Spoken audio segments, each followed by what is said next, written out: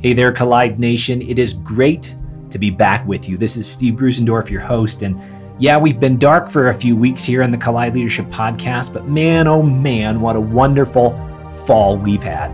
I really enjoyed spending time with you at the Collide Summit. We got to hear from Craig Rochelle and Sandra Stanley and Kristen Fry and Robbie Zacharias. And I don't know about you, but it was certainly like drinking from the fire hose for me. And it was wonderful just having an opportunity to spend time with you, the men and women who make ministry happen here in the tri-state area. Well, hey, I'm excited to let you know we're kicking back into this Collide Leadership Podcast. We've got some great guests that are going to be talking about relevant and fresh topics that are hopefully going to make a difference in the way that you lead in the local church, because we know it's a challenge for you, and we want to be a support and encouragement for you as you continue to build the kingdom here in the New York, New Jersey, and Pennsylvania area. Well, hey, I don't know about you, but for me, 2019 has been a big year. God has shown up in my life and in my family's life in a great way, and I just want to give him praise. And if you're anything like me, you've experienced the blessings of the Lord this year. Well, as we come to year end, I want to challenge you to consider supporting our year-end campaign called Impact 50. You've heard from Janu and I countless times about the challenges that pastors face, especially here in the tri-state area. And we are not okay with watching men and women step out of ministry because of burnout or frustration. We want to be a part of the solution, and we're inviting you to join us in making a real and tangible difference in the lives of 50 pastors. Impact 50 is your opportunity to help pastors get connected to the Pastoral Coaching Network. This is something we launched in 2019, and it made a real difference in the lives of 13 pastors who joined us. These lead pastors spend 6 months together learning about how to be effective organizational leaders and developing lifelong relationships with one another. Well, we want to see that impact expand, and you can join us by supporting the Impact 50 campaign. If you'd like more information about how you can get involved or how you can give, you can visit our website, collide.org. Remember, that's collide with a Y /impact50, impact 50. So just check out collide.org /impact 50 and ask God what he would have you do. We only ever ask that you would follow God's leading, but we do believe God is calling us to make a difference in the lives of 50 pastors, and we want you to join us in that mission. Thanks so much for considering what God would have you do in this year-end campaign.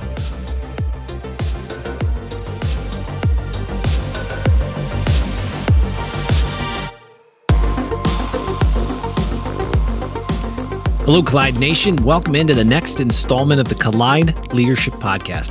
I'm your host, Steve Grusendorf, and it's my pleasure to welcome Pastor Miles McPherson into the Collide Leadership Studio today. Ministry leader, you're in for a real treat today as Pastor Miles brings a great mix of passion and experience with him into the studio. He's the founding pastor of the Rock Church in San Diego, California. And not only that, but he's also an author, a speaker, and a leader who's making a real difference in his community and across the country. Pastor Miles, welcome in. We're glad to have you. Thank you, my brother. Thank you. Glad to be here. So we love the power of story here at Collide. So every time we bring a guest into the studio, we always ask if you'd be willing to share just a little bit of your own story. How did you find a relationship with God, and what's one or two things he's been teaching you lately? Wow.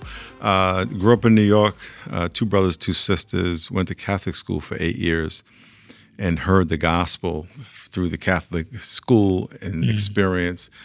I left the church when I went to public school in 9th grade. And when I was 19, I was in the department store, and these 2 hippies walked up to me, Charles Manson looking dudes, and shared the gospel. And you know, do you want to be saved? And it was the first time I understood and heard about a relationship. And it just made sense. And I asked Christ to be my Savior. I was getting ready to get high. My boys were outside getting high as I was speaking with these dudes. And I started crying. And I was in spiritual shock for like 10 days. I didn't get high. I didn't sleep with my girlfriend, even though I was staying at her house. Jesus appeared to me in her room, physically in the room. He just came. I was laying in the bed, and he appeared in the room and went away. It was the most incredible experience of my life. But I didn't have any discipleship. So for 5 years, I fell back into drugs, I was drafted to the NFL, started doing cocaine. But for 5 years, the Holy Spirit said, whenever you're ready, I'm going to get you off drugs, and you're going to marry another girl that I met after. You're going to marry that girl. And I kept saying, one more party, one more day, one more line of cocaine, one more. And then after 2 years in the NFL, watching these Christians on the team, I submitted my life to the Lord, rededicated on April 12th, 1984, stopped doing cocaine that day, and got back with my girlfriend, who's been my wife for 35 years. Wow. God is good. God is amazing. I love it. God is patient. Well, yeah. I'm a living testimony to that, my friend. Yeah, I just love story because, God can use Charles Manson looking hippies to say Jesus is real in your life. I love it, man. I love it. That's great. Well, let's get into it today because I think we've got a topic here. You have spent some time, God has been working in your life, bringing you a place where he says, Pastor Miles, this is it. This is what I need you to say. And so we need to figure out how to have a conversation about the racial tensions that exist in our culture today and how we as Christ followers can intelligently and might I even add theologically have productive conversations about the topic. Is that fair? Oh, yeah, let's do it. Sweet. So why is arguing over whether or not we have a racism problem in our country and culture easier than actually doing something to prove racism has no place in the persons or contexts or communities? Does that make sense? That's a big question. Yeah, like we often say, oh, yeah, this is the issue. We talk about the issue, but not actually the problem. Yeah. The question is, why is it that Why is it easier to do that? Yeah, why is it easier to just talk at the problem than rather... Well, people don't want to... Racism is a hard topic. It's very tense. There's a lot of pain involved, so people want to avoid that. I wrote the book, The Third Option, because we live in the us versus them culture. And everyone, when you watch television, you have conversations with your friends, you're always forced to pick a side. Yeah. It's either black against white, or you're for against the police, you're Republican, Democrat, you're Fox or CNN. And so you're forced to pick a side, and those are your two options. The third option is that we honor what we have in common. So I write about how we can identify all the things that we have in common, which are way more than the things that we have different, and honor and place value on those things. And so this book is designed to bring us together versus tear us apart, and that's why I'm excited about it. That's good. And you're right, we do live in an us versus them culture, kind of a competitive almost, if that's the right word, although I don't quite think that it puts the finger on the pulse of it. But there's always got to be someone who's out and someone that's in, and you always want to be in that. And I think that's seeped into the churches that we minister to and ministry leader. I don't know if you find this true in your circle, and that because politics drives so much of what we do, it almost says there's certain things we cannot talk about in the church anymore because they just lead to fights and we don't know the solution. And so we have these problems that arise. So how can pastors and ministry leaders move beyond the political tensions that exist within their congregations in order to begin having more productive conversations about people instead of just politics? I think whenever you choose because we live in us versus them culture, when you choose who us is to you, you are automatically against them. And if you agree with them, you are a sellout. You betray us. So if you're a Republican, you can't ever agree with a Democrat, whether they're right or wrong, and vice versa. And so, but as believers, we're not citizens of this world. We're citizens of heaven. So we have to rise above it and say, what do we have in common with everybody? Everybody's made in the image of God. Everybody bleeds red. Everybody loves family. Everybody loves to sleep at night and let that pillow hit the head hit the pillow. And I can go on and on about what we all have in common based on what God has said. And if we would focus on that, and if pastors would focus on what unites every person, whether they're from my neighborhood or not, whether they look like me or not, whether they make the money I make, what unites us? The gospel unites us. And if we could focus on how the gospel applies to all people, we can move above the politics and the stuff that divides us. Because once you claim allegiance to something that's earthly, you are going to find yourself being forced to agree with something that's wrong because the world is flawed. Politicians are flawed. Jesus is perfect.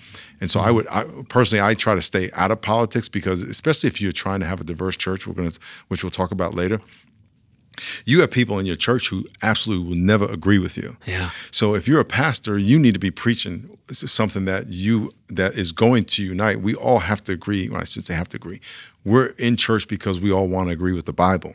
Yeah. And the Bible is absolute truth.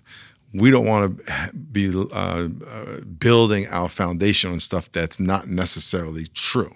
And that's the danger. So the book that I wrote was about what are the principles by which we can all come together. What are the blind spots we have, and what are the labels we use apply to people, and how does that make us racially offensive?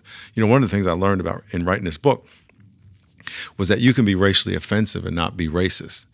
Now, there are racists, we all get that, and there are people who are racially offensive who are racist. But a lot of times people say and do racially offensive things, but they're not necessarily racist in their heart. And if people can't separate those two things, if people can't understand and agree, I can be racially offensive and not be a racist, it'll be harder for them to agree that they've said something offensive. For example, I've had thousands of conversations. I grew up in a black neighborhood. I wasn't black enough. I went to school in a white neighborhood, and I wasn't white. So I got harassed in both. So I've had thousands of conversations about race. And then when I played football, we had a diverse team where we all got along. My family's diverse. I have a white grandmother, half Chinese black grandmother, black grandfather. So I have a United Nations family. So in all my conversations, I realized that people who can't accept they can be racially offensive and not be racist, when you tell those people they've said something offensive, they will deny that it's offensive because they are denying they're racist. And so they automatically put up a wall that they can't learn. Yeah. And that is a big barrier to having a conversation. Some of the people listening right now, you have views and concepts about people you don't know. And they're offensive. For example, when you say you don't see color, I understand that's politically correct in some circles, and I understand the intent. But the person of color is offended, because I remember the first time someone said that to me, they didn't see my color. I thought they had astigmatism, but they were saying, "No, I don't see your color." And I asked them, "Well, if you don't see color, how is it that you know I have a color you don't see?" Besides the fact, going philosophical on it. Yeah, you know what I'm saying? I mean, besides the fact that unless you have astigmatism, you see a color. Right. But what you just did is you erased everything that comes with my color. The pain, the burden, the history of my family, and all we went through because of our color. You just said it doesn't matter. And so now that may not be your intent when you said that, but that means you have a blind spot. Yeah. So therefore, let's learn. Doesn't make you a racist necessarily. And I say necessarily because some people will say, I'm going to say it anyway. Well, then maybe you're saying it to offend people. That's a different story. Sure. So I think that the book is designed to give tools to people to understand how to have conversations and how to be equipped to have those conversations, so they don't go into conversations with their guards up saying, I am going to defend that I'm not racist. Yeah. And that will help people have productive conversations. Well, that's a great point. And we're going to get to the heart of your book here in a second. But, you bring up a really good point, which is, you know what? I need to not be offended that I offended, because I don't always do it on purpose. And if we're brothers and sisters in Christ, then guess what? I'm going to step on your toes. I remember God put me in a multicultural church years ago. And I'm a white boy from the Midwest, which means, church for us, there's one black family, and then we were diverse, right? Yay. So diversity for me wasn't really diverse, but here I am ministering in this church, and I start making all these applications, and I'm making applications for a white Midwestern guy because that's my context. And I can remember this one Asian gal came up to me, such a blessing. And you learn the Asian culture, and they don't like to, they'll never speak up to authority in a negative way, but she just felt like she needed to tell me something. She's like, I just want you to know that the applications you're giving aren't applicable to me. That's not my context. And it was such a wonderful moment for me to go, oh yeah, there are people that are coming from different places. And so your point about, hey, we can be racially offensive and not be racists. Sometimes that just comes out of ignorance. And the wonderful reality is that God, in his wisdom and beauty, is bringing all sorts of cultures all right next to each other in our world today. I mean, we're here in New Jersey, and you walk 10 miles in any direction, and you're going to find probably 50% of the countries of this world represented in this community. So that's different. And listeners, can we just give ourselves permission to not be offended that we offended? Because we're not always doing it intentionally. But as Miles said, when we throw up those walls, those conversations cease to be effective, because now we're having a different conversation, and the conversation shifts to something that it wasn't even meant to be about, right? Which was about, hey, I accidentally stepped on your cultural toes. I offended who you were, and that wasn't my intent. But that has absolutely nothing to do with whether we're racist or not. Sometimes there are, like you said, and sometimes there aren't. But let's have those conversations. Give yourself permission to learn. Think how arrogant it is when someone tells you that you offended them and you say you didn't. and what you're saying is that in this area, I'm not wrong. I see everything clearly. Yeah. And that's a very arrogant. Now, a lot of times that's based on fear of being wrong or being accused of something. It's a very poor apology. Yes. Because it's not one. It is a very poor apology. It's a masking for apology, yeah. So let's get to the heart of your book, because I love this. You say there's a third option. There's another way for us to respond. So help us better understand the idea, this concept of the third option. Yeah, Joshua is going to the promised land in Joshua 5, and he's confronted by the commander of the Lord's army. And he's going to go and face, confront Jericho and the Canaanites and everything and all the people in the promised land.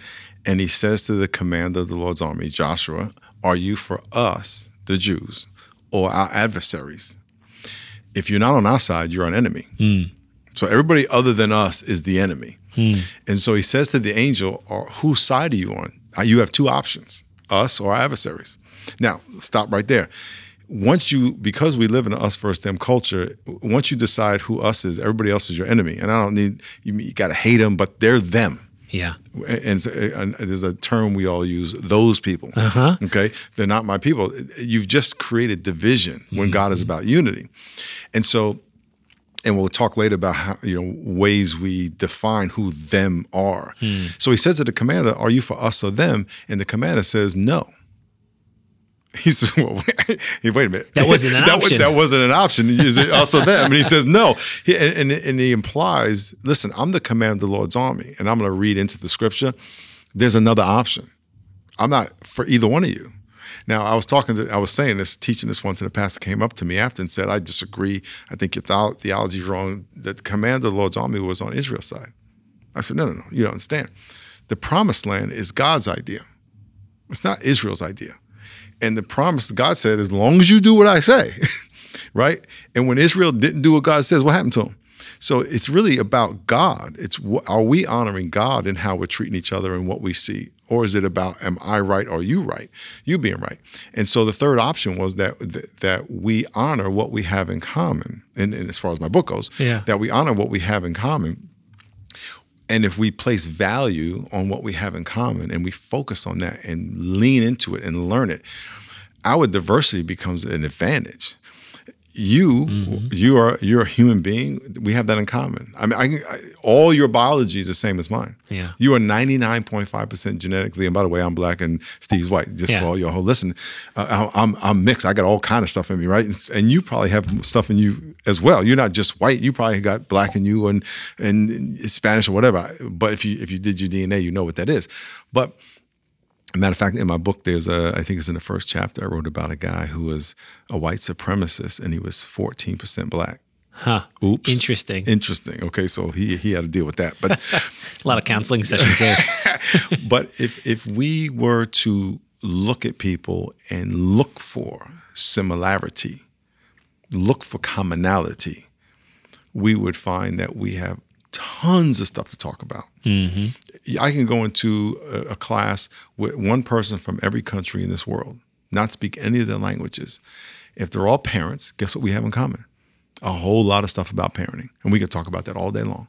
Well, there's as you say that, there's a story in the Bible that we usually talk about in the negative context, but actually supports your point, right? Which is the Tower of Babel. Because what did God say? If I do not confuse their language, there is nothing they cannot do. Exactly. Right? Because they were unified. Unified. Yeah, that's a good point. Yeah. So the book, the premise of the book is how can we move past the barriers that culture and by the way, the enemy is the devil. It's not the white man, the black man, the person coming over the border. That's not the enemy. It's just we don't wrestle against flesh and blood. That's right. It's the devil that's dividing us. And so if we can learn how the devil has divided us and some of the weapons he's used to divide us and move past them, and so the book provides tools for that. How do we have conversations, and what are the blind spots, some of the blind spots, and what does a blind spot mean? Yeah.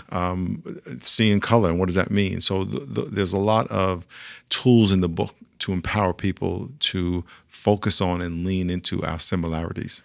Well, and I just appreciate the fact that this is a topic that's talked about all over the place, and it's talked about a lot in church as well, but it's often come out from a very pragmatic standpoint, and you've already given voice to some of the theology that stands behind it. I mean, I was hearing you talk, and I'm thinking to myself, you read through the Bible, and you discover so many times when God himself looks down at humanity, and he says something like, I'm willing that none should perish, right? You see God not speaking about us versus them all the time. He's not creating various camps. Now, before everybody starts throwing digital rocks at me for my theology, he does divide eventually, right? There is that, hey, you have to decide in me, just like you were saying in that story, you had to determine whether Jesus was your Lord or not. But there's this vision. I think God looks down at us, he sees humanity.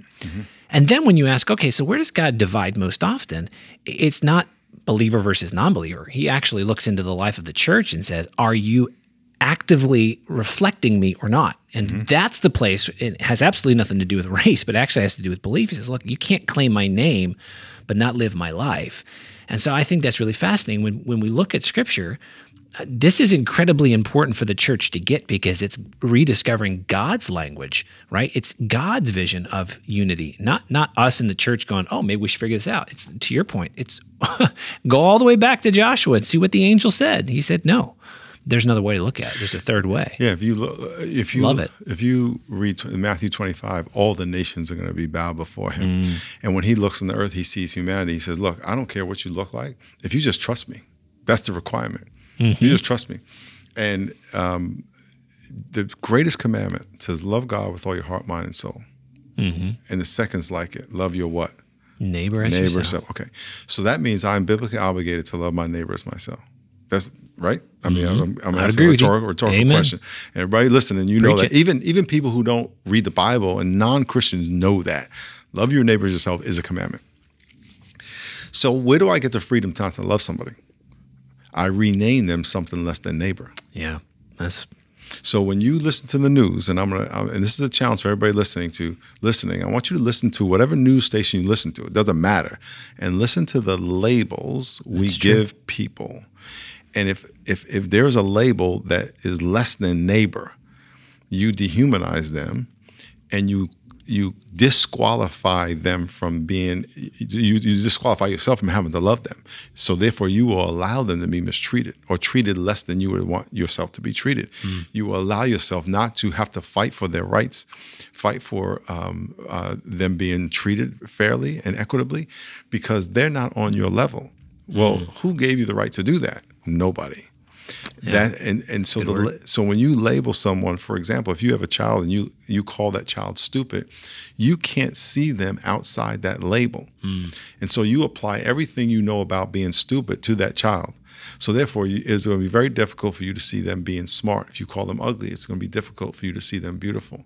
And so when you label someone, you dehumanize them, you prevent yourself from actually treating them above that label. Now, what labels did God give us? Son, daughter, heir, conqueror, amazing labels that come with it, everything about that label. Yeah. And if we gave the homeless guy on the street that was stumbling down the street, that hasn't had a bath in 3 years, if you said, that's my neighbor, you're going to treat that person different. You're going to talk about that person different. Someone who curses you out and you say, that's my neighbor. Now you are setting yourself up to love like God loves, because we are the biggest hypocrites to think that we can create our own form of love for the type of people we feel comfortable with. That's at the heart of what we're talking about. Yeah, because it's not only a race thing; it's a socioeconomic thing. It's a ethnicity, different countries, but it's also socioeconomic.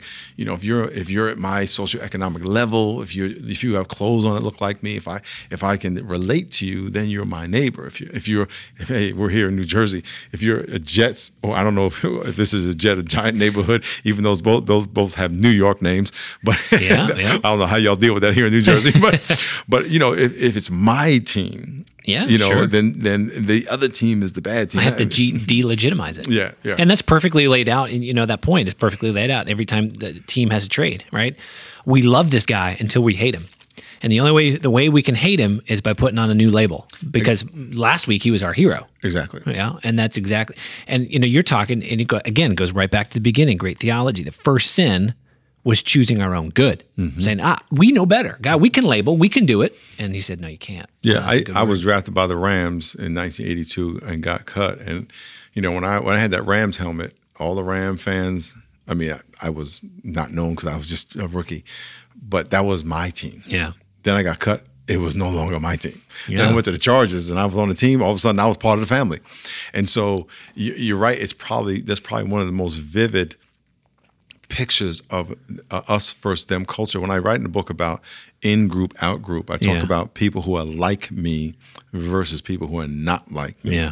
And the people who are like me get preferential treatment called in-group bias. Yep. But if I see you and you're a different ethnicity, you're a different socioeconomic level, because I know you make millions of dollars more than me. But if I say, well, I'm going to look for something we have in common that makes you part of my in-group. If I could decide that, and identify that, then we can have a better relationship. Yeah. Jesus died for us because he saw the image of his Father in us and him. Yeah. Many other reasons he did too. That's good. So what does the church risk if it can't get to the forefront of this conversation? Well, the church is hypocritical. Sunday is the most segregated time of the week. Yep. Whites go to church together, blacks go to church together, Hispanics, Latinos go to church together, Puerto Ricans go to church with Puerto Ricans, Mexicans go to church with Mexicans. I'm generalizing, which is what we do with stereotype, right? Yeah. But 97% of churches are segregated, where they have 80% or more of one ethnicity in the church. Now, does that mean all those people are racist? Not necessarily. However, the optics and the lessons we're teaching our kids and even some of ourselves. I mean, our church is very diverse. It's always been that way. We could talk about that in a few minutes, but there are people in my church who say, I go to the Rock, our church, just so I can sit next to a black person or a Puerto Rican person and feel comfortable. That's why I come, because it gives me that opportunity. Because if I was outside the church, I wouldn't want to be on the same side of the street as that same person. So now that statement's problematic, but at least they're there taking the first step towards fixing that problem by being in the church. And so as pastors, we have to realize that we are here to represent the gospel of Jesus Christ, who loves everybody equally, and he died for everybody, and he put his image equally in every person.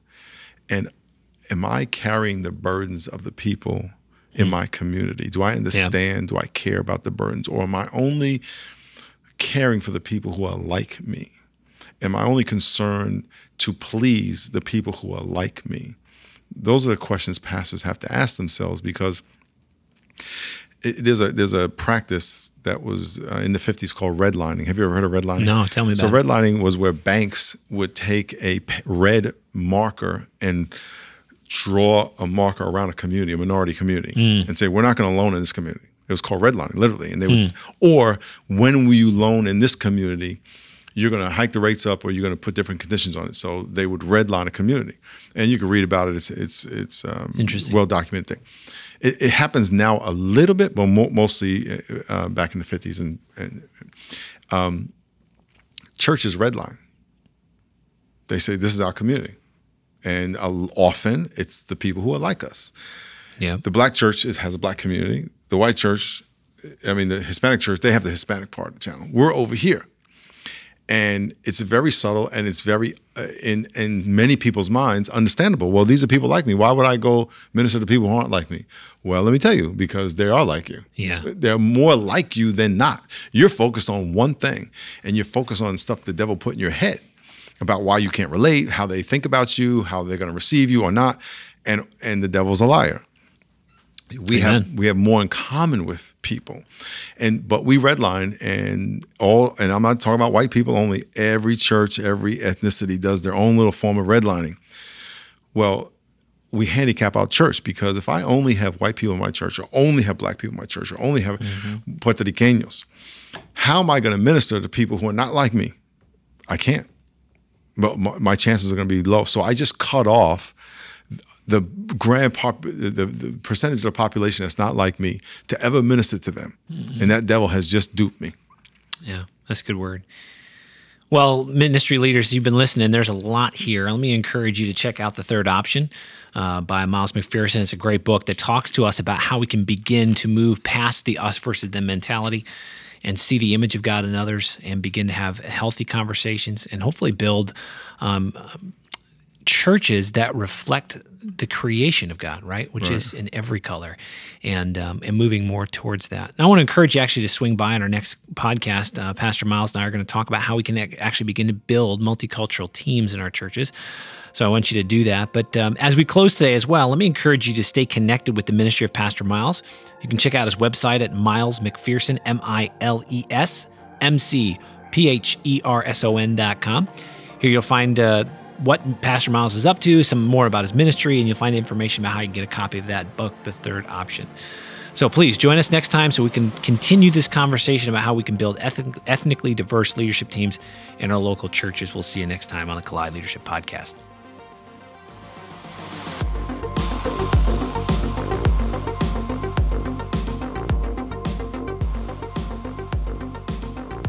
The Collide Leadership Podcast is brought to you by Rethink Creative, a brand strategy and design studio for churches, ministries, and nonprofits.